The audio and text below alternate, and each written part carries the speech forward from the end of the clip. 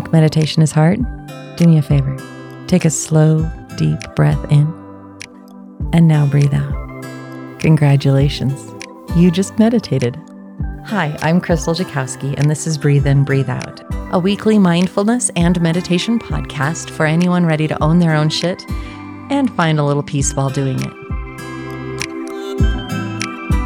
Hello and welcome back to Breathe In, Breathe Out. I'm Crystal Jakowski, and as always, I am absolutely thrilled that you chose into this moment today, that you are here with me, just taking a time out and breathing in what life has to offer you in this moment.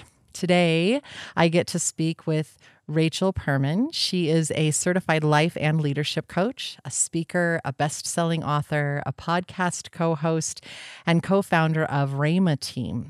She shares her story of overcoming trauma and living with mental health challenges and chronic pain to inspire others that brokenness does not disqualify you from living and leading well. It actually prepares you. So, hello and welcome. How are you today, Rachel? I'm great. Thanks for having me. I'm doing well. I was telling you that we're in day 4 of a blizzard here in the Midwest. And so I'm ready. I'm ready to get my own shovel and get myself out of here because our roads haven't gotten plowed yet. And I'm going to become a desperate woman, I think, here shortly because I'm just gotta get out of this house. But other than that, I'm doing great. Right? Oh, the contrast in our world. I'm enjoying 60-degree weather. So I'm I just want to send that heat up to you and have it melt everything so that you can get out and enjoy a little bit more than what you're able to right now. Right? Yeah. Oh my gosh. So, Rachel, tell me a little bit about yourself and your past and what brought you to being a leadership coach and just you. Okay, so if you ask my friends, they always tell you that I am funny and wise, but I also tell it like it is. And I am Midwest born and raised. And so I do make my home in North Dakota with my husband and 3 great kids. We do have 2 fur babies who are really enjoying the snow. We are a blended family. So sometimes our house is really full, and then sometimes it's just me and my husband and the dogs. And I am obsessed with plants, so I'm really excited for the snow to leave because I was getting ready to plant. I have an obsession with the British royal family and cute coffee mugs, and um, I like to rock the boat. And so, yes, I am an Amazon best-selling author, public speaker, podcast host. I have a lot of different titles that I use, and the entrepreneur bug actually hit me when I was 19, and that is when um, technically, I am a beauty school dropout, and I did that at 19. And what I decided to do instead was move to the big city of Minneapolis, and I went to the Aveda Institute, and that I actually finished. So I am still a licensed esthetician going on 20 years. But that's when the entrepreneur bug kind of hit me because working in the beauty industry, I didn't realize how much of that entrepreneurial spirit you were going to need to have. And I created a sugar scrub company when I was 20 years old and still have it. I still have some clients that are like, please don't ever stop making it. But you can't find it anywhere unless you know me. So that's kind of how the whole thing started. And then let me think, I graduated in 2012 from college. I decided I didn't want to stay in the beauty industry forever. So I went back to school. And that's when I got into more of the traditional side of counseling.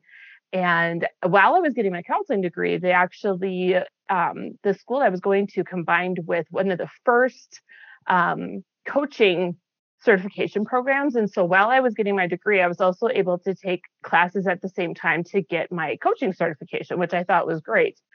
So that's kind of where the career shifted. But honestly, I think while I was in the beauty industry and working in spas, there's something about getting somebody in a dark room on a table and nice and warm and relaxed, and they start talking to you and they start sharing their story. And I think I really started practicing my counseling skills all the way back then. So when I graduated, I did think I was going to go more the traditional route and get my master's degree. At the time, I was a board certified biblical counselor around 2013, and I was helping a local church do pretty much lay counseling, but mostly it was kind of more of a liaison between the staff and the pastor. Pastors don't get a ton of counseling training. So I was able to kind of provide that. And it was there that my best friend and I decided that we wanted to break out and do our own thing. She was a health coach at the time, and I was really enjoying the coaching side as I was starting to transition into that even back then. So in 2014, my best friend and I co-founded our first company together. It was called Big Blue Couch Coaching. And then in 2019, we rebranded to Rhema Team so that we could position ourselves a little bit better into the leadership coaching space instead of the life and faith only coaching space. And so that's kind of how I got here. That's how I got multiple titles. We started the podcast show that we have actually started as a local radio show. So that's how that one started. And now that's how I got most of my titles. So that brings me to today. So a woman of many trades. Right. But it's all those life experiences that bring us to here. And, we keep learning and growing. And I think that all of those things that we've learned in the past, some of them we keep in our bucket and we're like, absolutely, I'm going to use that tool. And some of them we're like, I don't need that one and I don't need that one. And here's a new one and it's shiny and it's exciting. And we just keep growing because I'm like you, I love learning. I love growing. I'm a sponge and I take it all in. And then people just magically say, hey, can you help me out with this? And yeah, sure. I gotcha. How about let's work on this. Let's work on that. And I'm trained in massage therapy as well and Thai massage. And there is this thing where people start to relax and they're on your table or they're on your mat and they're just like, oh, that spot that you just released also released a whole bunch of emotion that they had been holding in about whatever this is over there. And they just have to talk about it to continue and complete that release. And you do become of sorts this sounding board and unintentionally a counselor. And you don't try to counsel them in that moment. And yet it's like, but it definitely happens. And I think in industries like that, whether, it's a hairstylist or it's somebody that's working in the spa industry, you become a trusted source for people. And it was just, like I said, it was just kind of a training ground for what I did here. At first, it used to be like, a funny joke that I was a beauty school dropout because I stopped cosmetology. That's what I did first. And I realized that I did not like that. I have a depth perception problem with my eyes, and you can imagine how well that goes with cutting hair. And I didn't really know that till I got there, and everything that looked straight was not. So it would not have worked out well as a hairstylist. And so, at first it used to feel like such a huge failure to be like, oh, you had this one career and then you completely pivoted. But I think that's definitely one of the things in my past or my career past that has helped me to this day. There's other things that haven't, but that I think was really a training ground for me to learn how to communicate with people, to how to build that trust, how to make people comfortable, and all of that. I mean, people get really nervous when they come in the first time to a spa or to a coach. And that's just kind of helping. It helped me a lot, I think, with my people skills, definitely with selling, all of that. So I'm proud of it now. Yeah, it's creating, you learned how to create that safe space for people to just come in and be able to do whatever work they needed to do. So congratulations and good job. And I'm really, woot woot. Hats off to you. So you've been through a lot of transitions in life from just every different change and every different new learning experience. So do you have tips on like how to transition? Have you got you just know that this is a really fabulous way for people to recognize transition and what they're going through?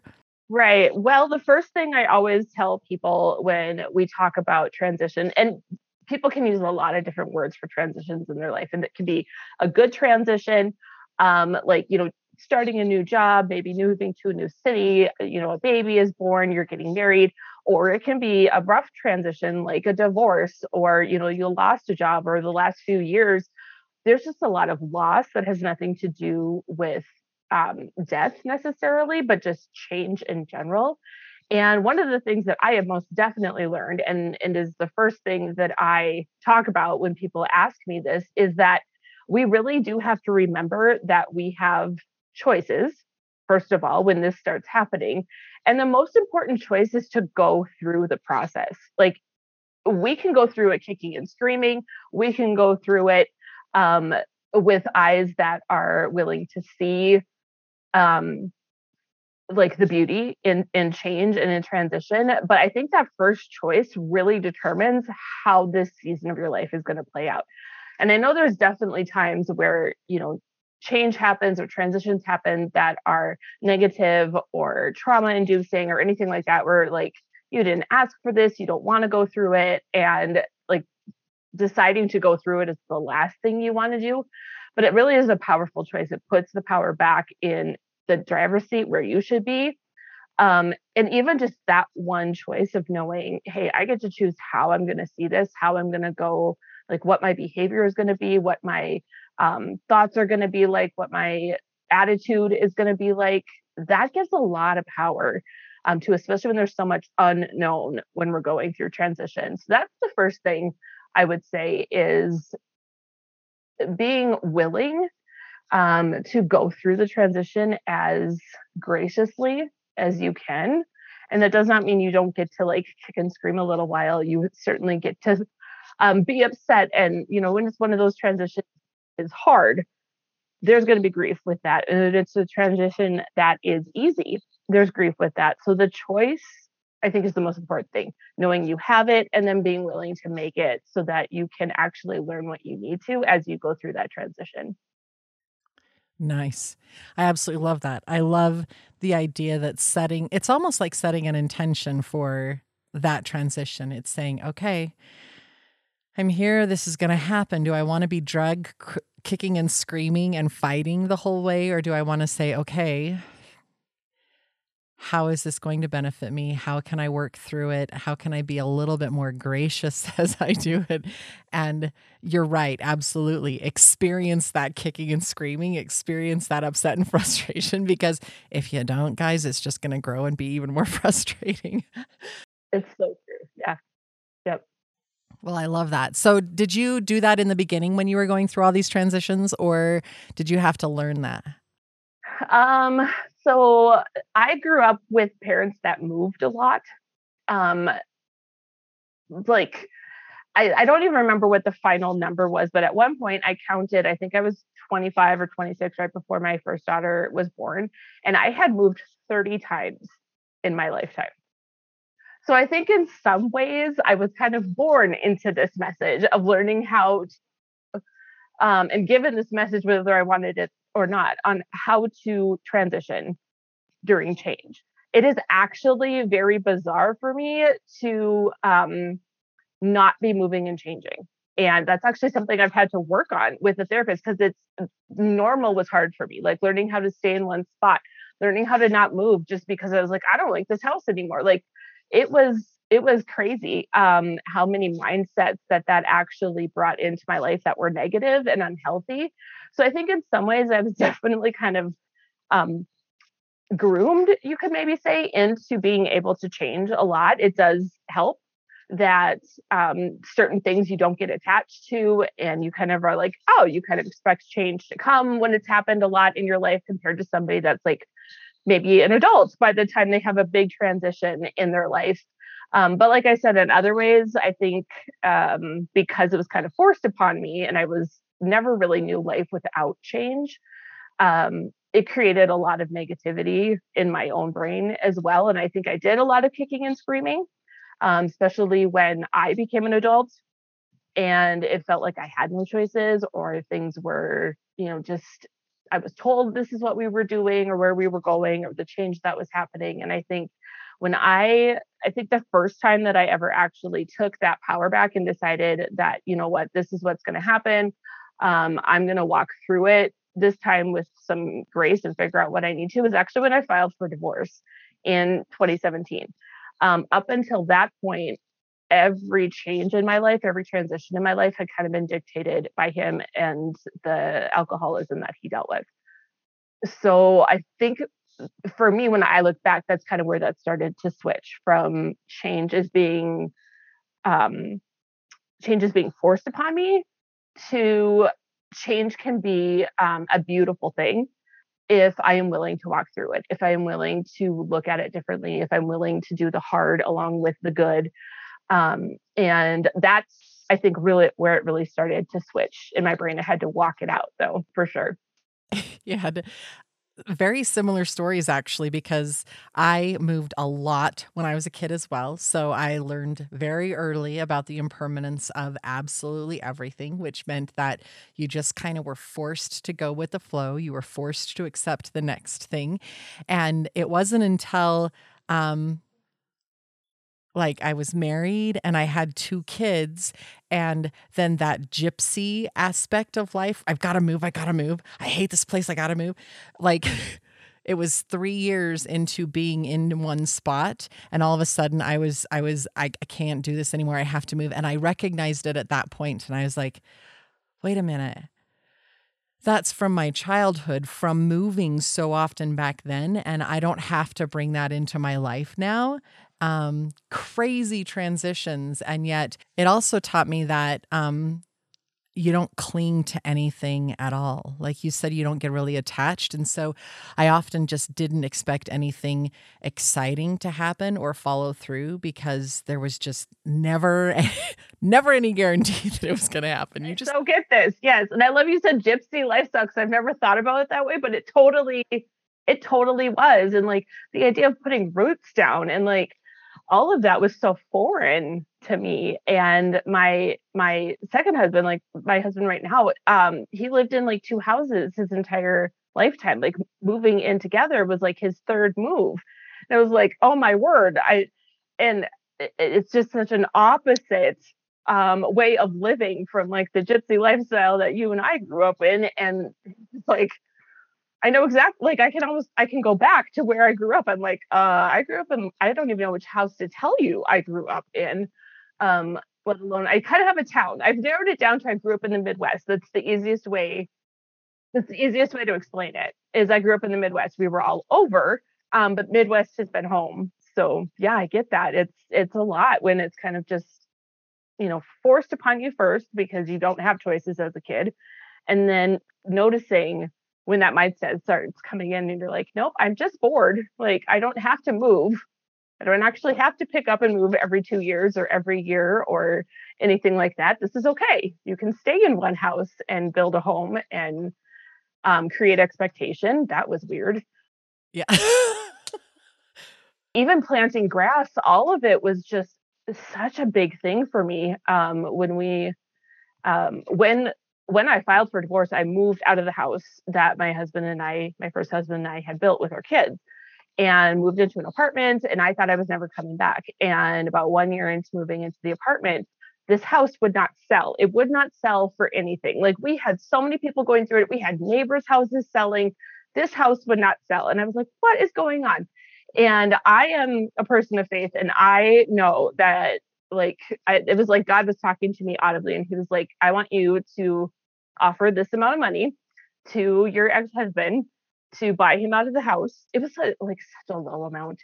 And I was like, this is crazy. And I want you to move back. And I'm like, no, no, no, no. I'm not moving back. That's a house where a lot of bad things happened. I can't live there. And I slept on it and I heard, it again. And I'm like, okay, so I offered the deal and I said, here's what I can give you. What do you think? And he's like, sure, I'll take it. So bought the house back very much kicking and screaming. This was one of those transitions where I was like, I don't want to live in this house. And it's been 4 years now. So total, I've lived in this house longer than I've lived anywhere in my life because it was 3 years before the divorce that we built the house, 5 years before the house that we built the house. So I've never lived anywhere this long. And knowing when those trauma responses come up of like, yeah, I want to move. Or right now it comes down to rearranging furniture. That's how I've channeled it. And I've started planting things outside. Like getting outside and putting things in the yard feels permanent to me, even though I know it's not. But like perennials, they feel permanent, and that's part of my healing process is putting actual legit roots down in the ground and like it's okay. You can stay here and grow where you're planted here. So yeah, it's definitely a learning process. I love the absolute literal symbolism that you have there of I am intentionally putting roots down. I am intentionally saying, no, no, no, no. Here's a flower, here's a plant that is going to come back every single year. And I am going to be here to see it. It's that conscious awareness. It's that intention saying, no, no, no, I see it. I'm going to work with it and I'm going to move forward. I call Colorado home because I have lived in Colorado for 22 years now. But I've lived in four different homes since moving to Colorado. So I'm here at this one and I keep saying, I am going to die here. I am like, this is it. I'm not moving again. I'm absolutely done. And so I'm like you. I've been planting and I've been building and I've been creating in this space and making it feel even more like home, like this is it. I'm done. And this is my happy place. I'm going to create something where I'm excited to be here for much longer and thriving, right? Yep. I was shocked. And it happens slowly. I don't think it happens overnight.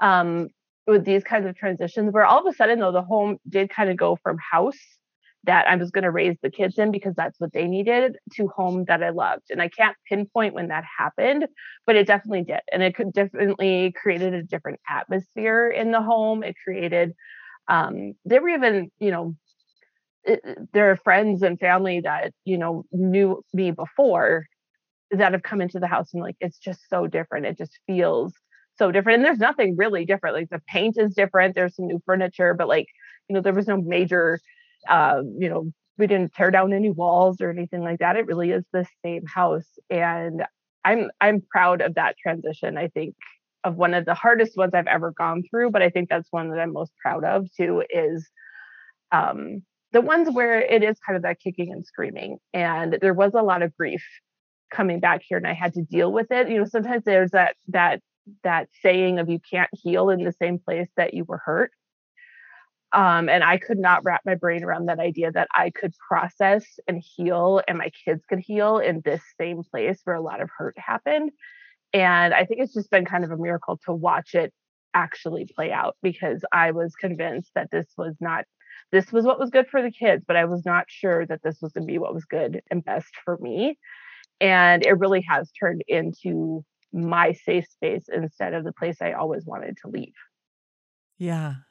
I really commend you for that because I think, and I would hope, I could be absolutely wrong, but my impression would be that healing in that space that caused so much turmoil and upset means that you're even stronger and more grounded and more rooted because you faced it head on. You faced it in that spot. Like getting out of it sometimes can be a little bit running away. Not always. Absolutely not always. Sometimes it can be like running away and saying, I'm not going to do that. And other times choosing to stand in that and choosing to heal and face it makes you, it's just inspirational. And it's, I would guess that it makes you stronger in that healing and more solid in your growth. So I commend you for choosing to follow. I read Eat, Pray, Love about that time. It was like so old already by then, but Elizabeth Gilbert's Eat, Pray, Love. And I joked that I was doing Eat, Pray, Love Midwest edition where you don't get to live. Like you don't get to go to Italy and Bali and, find yourself for a year. I was in a dumpy apartment trying to make ends meet, putting groceries on credit cards, and then moving back to the place that I never wanted to be at again. And I'm like, yeah, this is Eat, Pray, Love Midwest edition. Exactly. But the mosquitoes still exist here and they ate you alive. Right. here you go. Always be that glamorous. And I think the year away in the apartment was actually really a good transition for both me and the kids at the time, just to get some healing outside of the space. But yeah, it's definitely been probably the one that I was kicking and screaming the most. I think when it came to the actual divorce, I was ready. I had been ready. It was time. It was way past time for us to call an end to that situation, for him to go get help and all of these things. So that was easier. Moving back into the house, that was difficult. That was much more difficult than actually deciding to file for the divorce. So, Yeah. Wow. Hats off to you. Hats off to you. I don't recommend it for everybody. It's just that's what happened with me. Yeah. So you have this you've got stress management, you've been like just dealing with life, you've been through all of these ridiculous transitions. Ridiculous is the wrong word. I totally apologize. It's like, I mean, ridiculous in like the bigness of them and Like the amount, it's ridiculous. oh my gosh. And some by choice and some not by choice. And let's face it, most of them were by choice. Most of all of our transitions are by choice in one way or another. Even a no choice is a choice. You have developed, along with your partner, we talked about the podcast that you started as a radio show, but was it the two of you that started this Art of the Pause? Yes. So it was actually it was something that my best friend Mandy was born with, cystic fibrosis. And so when we started the company, my health journey to why I have chronic pain and all that hadn't even started then. So Art of the Pause really came out of her learning how to, make sure that she had the energy that she needed to actually live the life that she wanted. And it was just a way that she developed, and then we started sharing with our clients, and over the last decade have just honed it down into this really stress management tool that we've brought into schools, we've brought into companies. We use it, of course, one-on-one with our own clients. And what we really noticed is that it was a way for people that had invisible illnesses or chronic diseases or things that you don't look like you're sick on the outside, and you're still well enough to actually do things, and have work and all of that kind of thing. How do you do that? Like, how do you make sure that when there's seasons of sickness or seasons where health needs to be the priority, how do you not let all the other things fall? And what happens if they do? So it really started as her leaning into this process of growing and building her dreams while managing this illness. And then as I started to have some more health challenges show up. And of course, during a lot of this transition, especially in the last, 10 years, it's become a lifestyle more than anything. It's Art of the Pause is a way to really manage stress, because there's no way we can get rid of it. So there's stressors literally every single day, big stressors and little ones. But just pretending like it's not there or just stuffing it was one of the things that we definitely saw clients do quite a bit. And they were starting to get burnout. They were starting to, have health challenges. They were starting to have all kinds of things. And this was way before the pandemic even started. And since all of that, it's become one of our like capstone trainings that we do. And yeah, it's a lifestyle for Mandy and I now, and it's definitely one that I love to share with clients and speaking on stages and anything else where I can share it.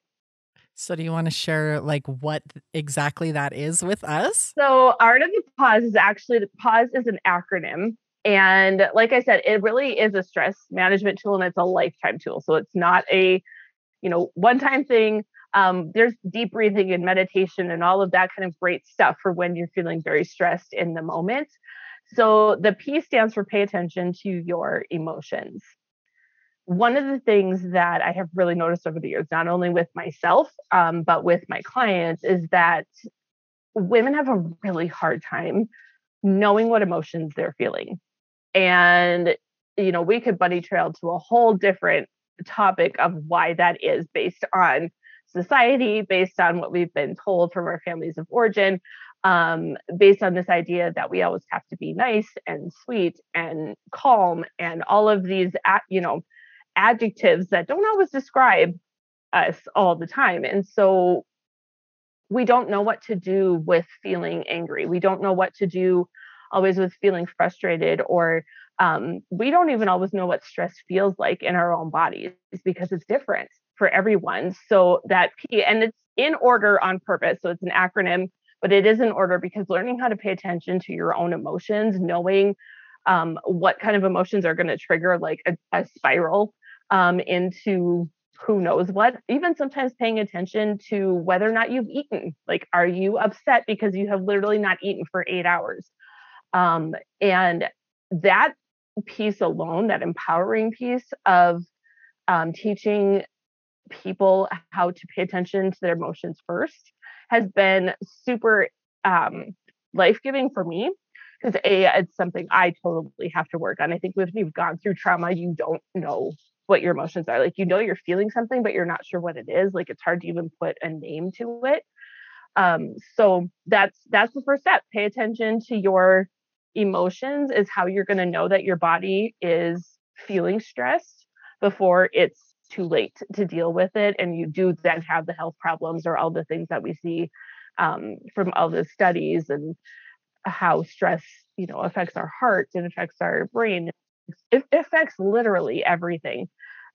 So learning how to see it and feel it and what it sounds like in our own bodies, whether it's sweaty palms or you get shaky or all kinds of things, the heart palpitations, like what does it feel like before your body goes into that overdrive of stress. I'm like here on bated breath because pay attention is absolutely something that I talk to people about all the time. I'm like, look, the way that you are able to manage anything that you have going on is that you are paying attention, that you recognize that you're checking in. And I talk about the 4 bodies: spiritual, mental, physical, and emotional. And if you check in with all of those and say, hey, where am I at really? And what do I need? How do I fix that? Paying attention. It all starts with you because nobody else knows what you're going through, especially when we are trained to hide our emotions. So I'm like, absolutely. We get so good at it. And, one of the things that we definitely try to make stress feel like is that you're not alone. So we use a lot of things there's actually an American Institute of Stress. We're like so stressed that there's an American Institute that just studies stress. And the top 4 things that people will feel, like the physical symptoms, are fatigue, headache, upset stomach, and muscle tension. So those are going to be the 4 things that are most common for people to feel. Other things can be, teeth grinding. Sometimes there can be a change in appetite. And then psychologically, it's that irritability. Like 50% of the people that they've studied over however long that they've had this institute, irritability and anger is the number 1 psychological symptom of stress and too much stress in your body. So we got to deal with it. I know. I think sometimes when I'm too stressed, I start to get foggy and I can't remember stuff. And I'm like, okay, I need to take a break so that I can refocus because there's a problem here. Which leads beautifully into A. So A is allow time to rest. I was like, what is A again? I forgot. Allow time to rest. And one of the things that Mandy and I have taught our clients is the importance of a rest day. Now, most people think like rest day is going to be like, I'm going to sleep all day. I don't have time to nap all day. And what we've learned over the last decade is sleep or rest can look like sleep, but it can also look like having fun. It can look like filling up your tank any way that you can that is good for you. So some people don't sleep, but some people could use a nap once in a while, or we challenge our clients to take a 24-hour rest day every single week. It sounds impossible, and most of them don't like to do it. There's been seasons where I can do that, and then there's been seasons where like 2 to 3 hours. So it's more about the importance of blocking out time to rest where you're not working on your business, you're not working on the home. You are simply just being. You're either, enjoying an activity. Now, like being outside in the garden or planting flowers, that can sometimes count as rest if it's, filling for you, if you love to do it. So it's definitely something that is unique for every person. But sleep is so important. And if you are seeing those signs of stress, sleep is one of the best ways because it's the time when the body is going to relax and repair itself and do some of the work it needs to do that it can only do when you're sleeping. So I'm a huge fan of naps. That is literally how I have survived. When I started having chronic pain, when I started having more of the symptoms show up for some of the mental health stuff, when I got diagnosed with PTSD, and depression, like sleep has been, it is now one of my favorite coping skills. And I don't sleep the day away because that is not healthy. When you have depression, that's a sign that you probably should maybe talk to a doctor. But taking a nap has been really important, and it is one of the things that we teach. So A is allow time to rest. I have a t-shirt that says Nap Team Captain. Oh, I love it. I absolutely love naps. I think they are beyond fantastic. And with my work colleagues, they'll be like, "Can you have a meeting in 5 minutes?" And I'm like, "No, I need 15 because I need a nap." And then I can go do that. So I absolutely love naps. And the ironic thing is that the length of my nap lets me know how much I've been pushing. Ooh, that's good. Yeah. Normally my naps are 10 to 15 minutes and then I wake up and I am just like, go, great, totally rejuvenated and able to function. If my nap is 20, 30, 40 minutes long, I know that I've been pushing too hard and I need to do a little bit of extra self-care so that I can reboot, because keeping that up is I'm just going to tank and it's not going to serve anybody at all. That's such a great point. I love that. Yeah. And I love, allow time to rest. I tell all of my people, whether it be my podcast listeners or the people who are following me elsewhere, like Instagram and whatnot, I tell them, self-care is what brings you joy. It doesn't mean you have to rest. It doesn't mean you have to sleep. It's what brings you joy, what brings you absolutely 100% present in this moment. And a lot of people don't even know what that is to begin with. They're like, "I don't do anything." And I'm like, "That's bullshit. No. I want you to go home and I want you to make a list of all the things that you really enjoy. It might be sanding wood. It might be chopping vegetables. It might be just walking barefoot in the grass, whatever it is that works for you. Forget everybody else's judgment. If it works for you and makes you happy, let's start putting an intention behind that. And then it's going to be rest. Then it's going to be healing and it's going to be rejuvenating and you're going to feel absolutely fantastic." So first off, recognize that there's an issue. Second off, give yourself a break. Right, exactly. All right. So the use in pause is to utilize stolen moments. So what we realized over the years is that, sometimes there are going to be seasons where you can't do a full day of rest or you can't do a full day of finding joy and having fun. But utilizing a stolen moment. So a stolen moment is going to be anything from, riding, driving in your car, commuting, to standing and, waiting for the doctor, to anything where you're just kind of waiting. Like there's just kind of this pause in your day where you might be doing something with your hands, but like your brain is not actively doing anything or working. And one of the things that we tell people is when these moments come up, utilize them for those moments of joy, for those moments that make you happy or relieve stress. So that can be anything from listening to a podcast while you are driving, or some people really do enjoy music, but other people, they just kind of tune out to it. They're not even listening to it. So it's a way to kind of activate your brain. So you're learning. So you are, utilizing that moment and not letting it just go away. So I am a big fan of podcasts. And I think the only way that I ever get all of them in the week is because I do listen to them when I'm driving. I'm also a big fan of audiobooks, especially when my kids are in the car. It's a great way to stop the fighting sometimes in the vehicle, but also like they're just this little sponge in the back of the vehicle listening to great books. And they are, listening to podcasts. They're just absorbing everything in and around me. And so I do really take this one seriously and make sure that I have music that calms me. I have apps on my phone that if I'm feeling anxious, I can put my earbuds in and listen to um, brainwave type music and all of that kind of stuff. And it's definitely things that I've noticed over the last 10 years that my kids now do much more naturally. They understand the importance of rest. And, if mom is napping or anything like that, they don't come in. Like they have grown up with this idea of, even though we don't nap anymore, it's important to rest. It's important to pause. It's important to, feed your mind with truth and feed your mind with joy and feed your mind with happiness in those moments where you could just sit and slump for a while. Or you could actually, help yourself to feel better. And a lot of that stuff does relieve your stress.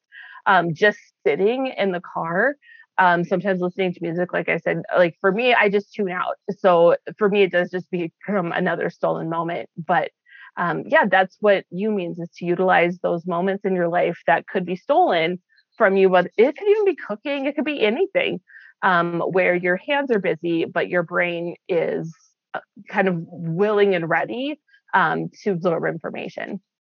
I absolutely love that, and I love that you listen to books and stuff in the car that the kids can listen to too. And I was just talking about this concept with another friend, and I was like, we could teach kids compassion and understanding if we start much younger and say, mom needs a break or dad needs a break. And so we're literally teaching them that self-care is really important. Emotions are absolutely valid, and it's okay to speak up and say, this is where I'm at, which completely changes the dialogue from what we used to have to a new, more aware, compassionate way of being. I absolutely love that. In fact, I used to suffer from migraines a lot. I mean, I would have five migraines in 9 days. I would be laid flat and totally taken out of the game. And one day I was late for my kids' school to pick them up, and they were in kindergarten and first grade. And when I got there, I was like so apologetic, and I was like, I'm so sorry, guys. And my son looked at me and he goes, it's okay. I figured you just had another migraine and you were napping. Don't worry about it, mom. You can take care of yourself. And I was like, that compassion right there, that, I'm doing okay as a mom because my son understands that compassion. So absolutely beautiful. And I love where you're going with that and how you're pulling that out. So Yes, I'm trying to. I feel like, every generation has a chance to do it differently. And so I started having nerve pain and all kinds of crazy symptoms about 3 years ago. And still to this day, there's not an official diagnosis. What I have is peripheral neuropathy, but usually that's a secondary, like it's, something to do with diabetes or something to do with cancer treatments, or, honestly, it can just happen as you get older. But I'm not old enough to have nerve pain like that. And the way that my kids are so compassionate about the days where the pain is above what my coping skills can handle, above what the medication I need to be on for pain relief can handle, how much they understand that now, and how much, like, it doesn't happen nearly as often as we've gotten a better hold on some of the pain management. But watching them kind of just understand this because they had seen it modeled, it was really a cool moment for me as a mom. I did have some mom guilt for sure, when I was like, I can't get to the games, I can't get to what I needed to. There was a good year where I couldn't walk very well. And we had to have conversations about, do we need to put a lift on our stairs? I mean, it got a little scary for a while there. And I definitely had to deal with the guilt of some of that, but those kids have turned out to be so compassionate, and understanding of their own emotions and rest, and taking these moments when mom is available, and feeling good and not not wasting those. So those have kind of become, utilizing stolen moments for me has definitely become when my kids are home, because now that I share them, all of a sudden my time with them is in half. And that really makes you think differently about the time that you have with them and what you are doing during that time. So yeah, utilize stolen moments has definitely been one that has evolved over the years for me, but I think it's one of my favorites. Once you get past that, kind of pay attention to your emotions and, allow your time to rest, and then you can start to being like, oh, okay, what is it that I actually like to do, want to do? How can I fill in those moments with joy? Yeah. One of my favorite, I love to connect with family and friends, and I want to do that on the phone, but I often don't have time when I'm at home because when I'm at home, everybody else is checking in. So if I'm in the car and I know I'm going to be in the car for 20 or 30 minutes, I'll call up somebody. Hey, I'm in the car. I just want to check in with you. What's going on? How can we chat? How can we connect? That And is a great way to utilize a stolen moment. I love it. right? Because then I feel great because I finally got to connect with them, and we were able to really support each other in whatever was going on. And that is my stolen moment that I absolutely love to take advantage of on occasion. So yeah, stolen moments, love it. Okay, that's awesome. We always have these great ones that come from the audiences where I'm like, "Ooh, that's such a great idea." So we share them when we get new ones with another audience again. So I'm going to put that one in there. It's a great idea. So the S for pause is to say no. And usually what we're coming down to is the person who's overcommitted in their schedule, the person who is the people pleaser, the person who just really has a hard time putting those boundaries around. Even, sometimes when our entrepreneurs come in and they don't even have work hours set up. They don't even have, like, if they're working from home, or they have a designated office space. So sometimes it's not always saying no to a commitment that you made that you might need to, but it might be saying no just to, like, this is my boundary, and this is where my boundary ends and this is where yours begins. And learning how to do that is definitely a part of this learning how to pause and releasing stress, because we take on way more stress than we need to. We take on other people's stress when we don't know how to say no in the appropriate spaces and in the appropriate way. And sometimes it can be literally as simple as we give them a script of how to get out of something that somebody's asked them to do. Especially the things I think we struggle with the most are, like, it's a good thing, like it's something we really want to do, but there is not time in our schedule for it. It's going to be much more of a commitment than we want it to be, but it's like that struggle between good and great. That's where I see most women struggle. Like, it's a lot easier to say no to something you really don't want to do, especially if you've done some of the personal growth and you're not as much of a people pleaser as you might have been in the past. It's easier for you to be like, no, that's just not going to work for me. But it's really learning that skill of how to say no to the good so that you have time for the great, and figuring out priorities can be a part of that too. Yeah. I think people forget, or maybe it's just not out there. Saying no is actually saying yes to you. Right? Yeah, it is definitely saying yes, something else, something that is probably better. And that's hard to do. And especially, I think the younger we are, the harder this is. I think it definitely gets easier as we age, because we have some experience of being like, oh, I totally know what it's like to say no to the good so I can have the great. Like, this is, when you have some experience, you can look back on it, makes it easier every time you have to say that no. Sometimes when we were presenting this, I'm like, do I have anything? And it's been a really long time since there's been something like I have to say no to that. I've gotten good at it over the years, and I think it's just practice. That's really a lot of this stuff just comes down to just practicing it every day, every moment that you have an opportunity to just check in and, what am I feeling right now? Like, what is my body feeling? What am I thinking right now? We're so, like, our lack of self awareness can really cause a lot of problems when it comes to stress and releasing stress and transitions, all of that stuff. I think when you're going through transitions, this is one of the most important tools that I use, is checking in with myself, making sure that I have rest, utilizing those moments when I am by myself to do the healing that I need to do. and, saying no to the things that are not serving me right now. And then the E in pause is really the thing that I think is the clincher. And that's embrace the truth that you're worth it. And it's the truth that you are worth taking care of yourself, that you are worth taking up space in this world, that you are worth, just the simple act of taking care of your health, taking care of your mind and your soul. And that's definitely a thing that I think many, many women struggle with, is this idea that they're worth the time that it takes.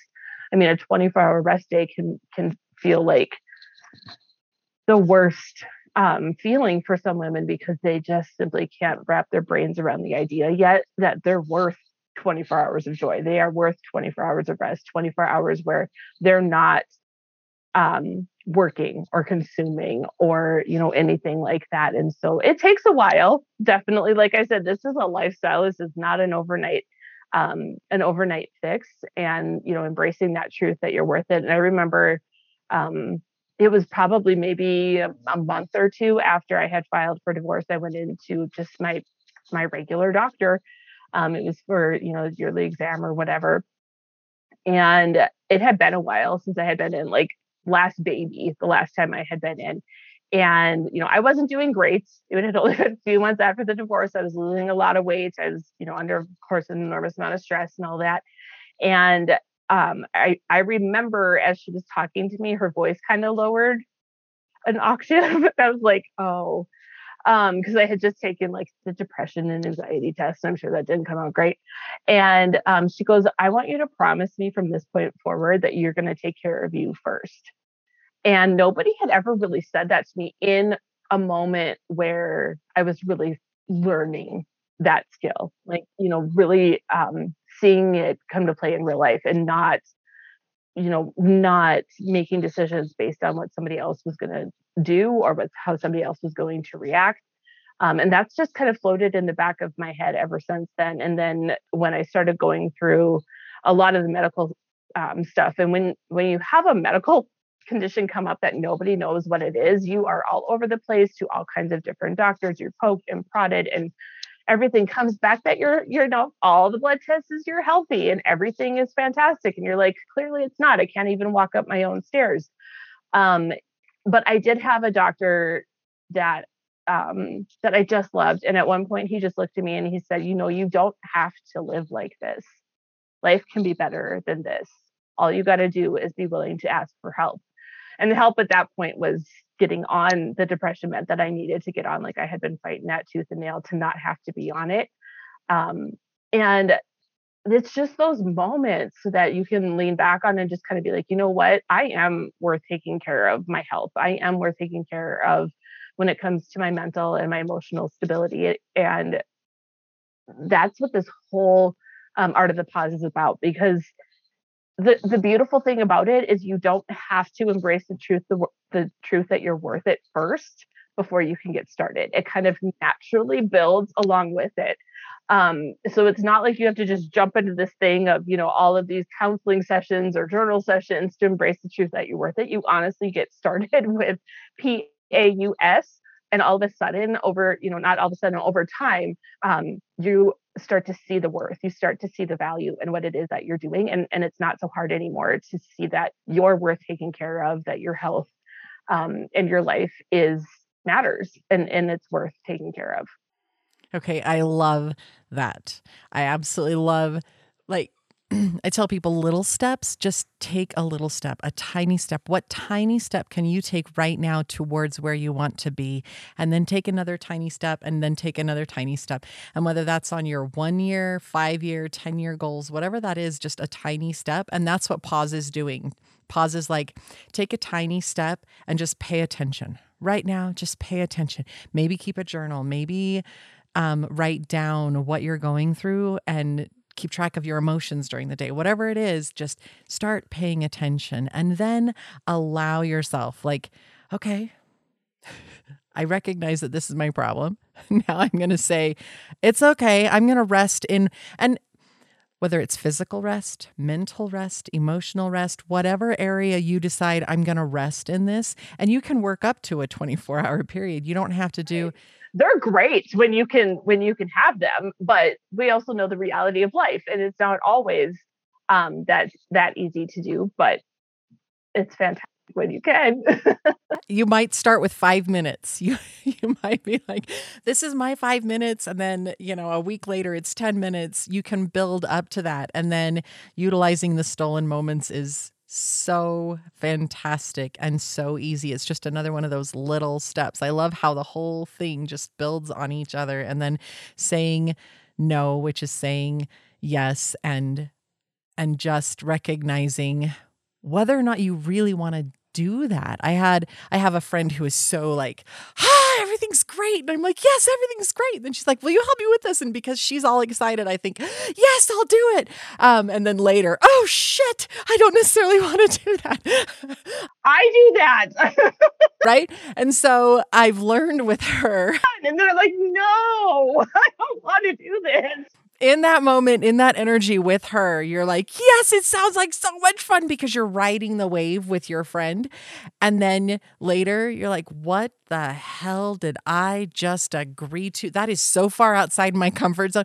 So I've learned how to say, let me check into it and I'll call you back, or let me check into it and I'll get back with you. And it's worked because she's like, okay, great. You just let me know if you're into it. And then after the wave has gone, I can sit with it and say, how do I really feel about this without that added someone else's emotions just taking me along. So saying no can be literally taking a pause, PAUSE. Yep. Not responding right away. Exactly. And then just the whole embrace the you. I love that that's the last thing because everything else just naturally builds up to it and brings you into this, oh, wait a minute, I am worth it. And I've been giving myself that. So this is fantastic. And I am absolutely valid in this space. And you've been giving it to yourself all along. That is so beautiful. Impressive. I mean, honestly, if we wait till we all feel like we're worth it, we're not going to. It's going to take. How long has it already taken? I mean, most of the time, by the time our clients come to us, like it's been decades that they haven't been taking care of themselves. And how much longer do we need to wait for that? And the beautiful thing is, you don't. Like, you can do this at the same time that you're learning how to embrace the truth that you're worth it. Maybe it is going to take counseling. Maybe it is going to take, therapy. Maybe it's going to take some major steps, but you can do art of the pause at the same time. Like, it's just beautifully fits into any lifestyle. And I know a common question I always get with this one is, how do I do this when my kids are little? And I love that you brought up that you're like, you could just do this 20 minutes at a time, like legit. So my littlest is like 6 months old when we started this company. And she's going to be 10 this summer. And so I lived this out with them when they were little, and their dad was gone half the year with his job. So I was a part-time single parent, and I had to figure out how to survive with 3 kids, and I was in school still at the time and trying to build, the first parts of this business that we have now. And that's what I would do. So as they started to transition out of nap time, when one of the other ones was sleeping, I would set timers for like 10 minutes, I think is how I started. And you had to stay in your room for 10 minutes. You did not have to sleep. I didn't even really care what you did. It just had to be quiet. You couldn't be on a screen. And mama is going to be in her room and you guys are going to be in your room. And we would start at 10 minutes. And over time, we got up to about an hour, usually when the kids were little, even when they weren't napping, that they could stay in their room. They would play, they would read their books. And then as they got older, now I can nap and, they're fine, which is so weird to be in that level of parenting. But it works. It works as long as you're willing to stay consistent with it, because the kids will eventually, they're so busy all the time, and they do need these moments to rest. And as parents, being able to utilize this not only for yourself, but also for your family is such a beautiful gift to be able to do. But yes, the timer, because then they know it's going to end. Like, it's not this never ending thing. We're like, oh no, I'm stuck in my room forever and mom's never coming out and I got to go find her. Then they know, like, it's 10 minutes. If you have to start with 5, It's better than nothing. It's just working on these itty bitty baby steps, like you said, and eventually you get to the point that this just becomes a part of it, and you notice when you don't do it. That's how you know something's working.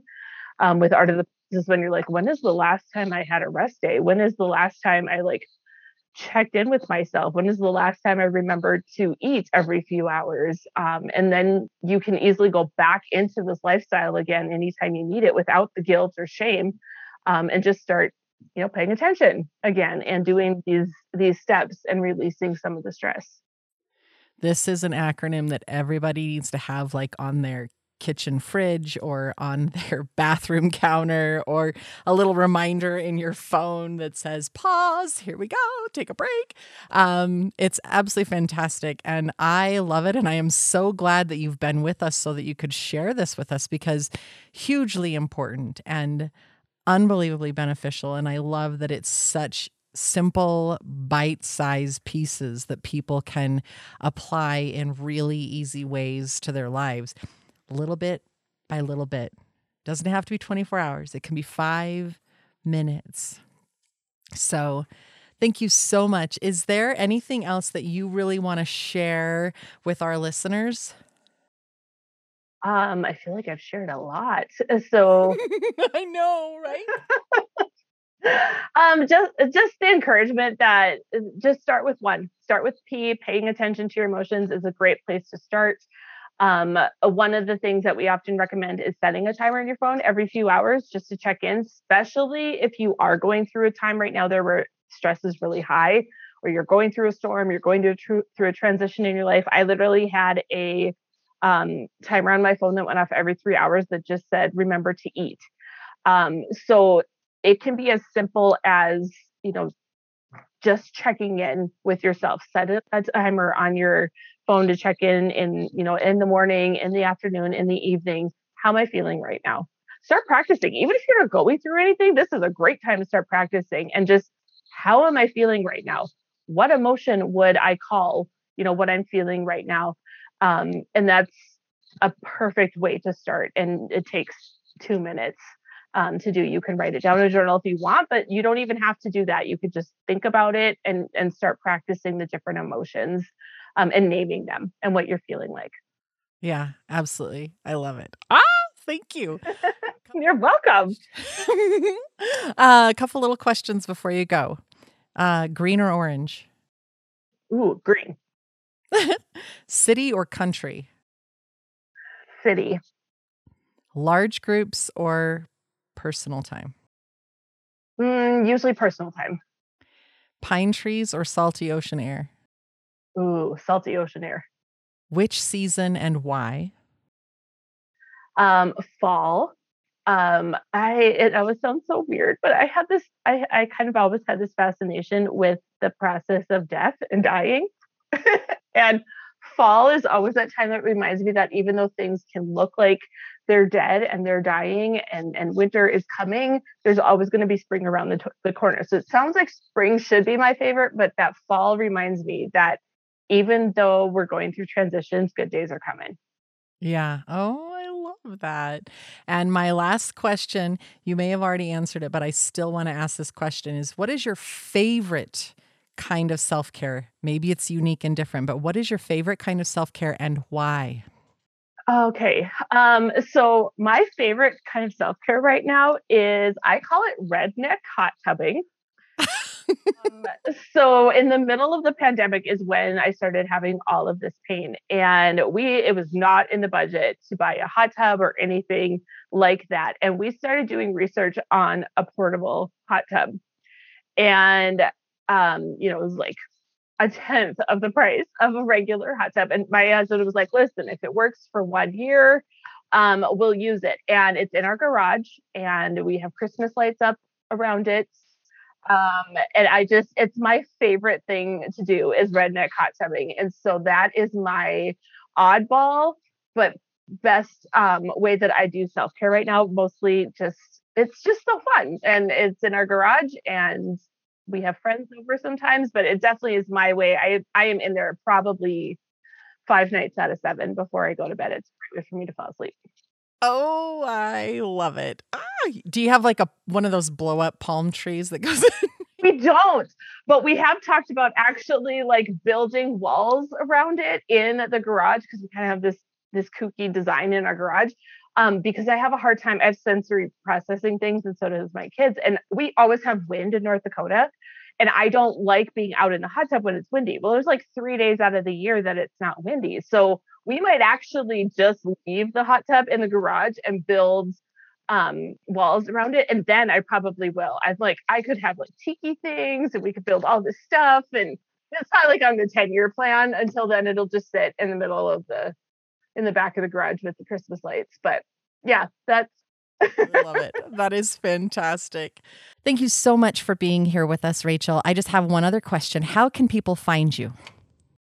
Well, the easiest way to find me is probably on Instagram. That's probably where I spend most of my time when it comes to social media. So my handle is Rachel Perman, RayChelperman. And our company website is raymateam.com, RayMatean.com. And that's where you can find out how to work with me, any of the products coming up or courses coming up and events. All of that stuff will be there. But hit me up on Instagram. That's where you're going to be able to really find me the easiest. And it's me and my DMs if you want to talk to me or see the information that I have on there. That's the easiest way to find me. Fabulous. Okay, guys. Put it into practice, pause, and enjoy life. And until next time, we'll see you here on Breathe In, Breathe Out.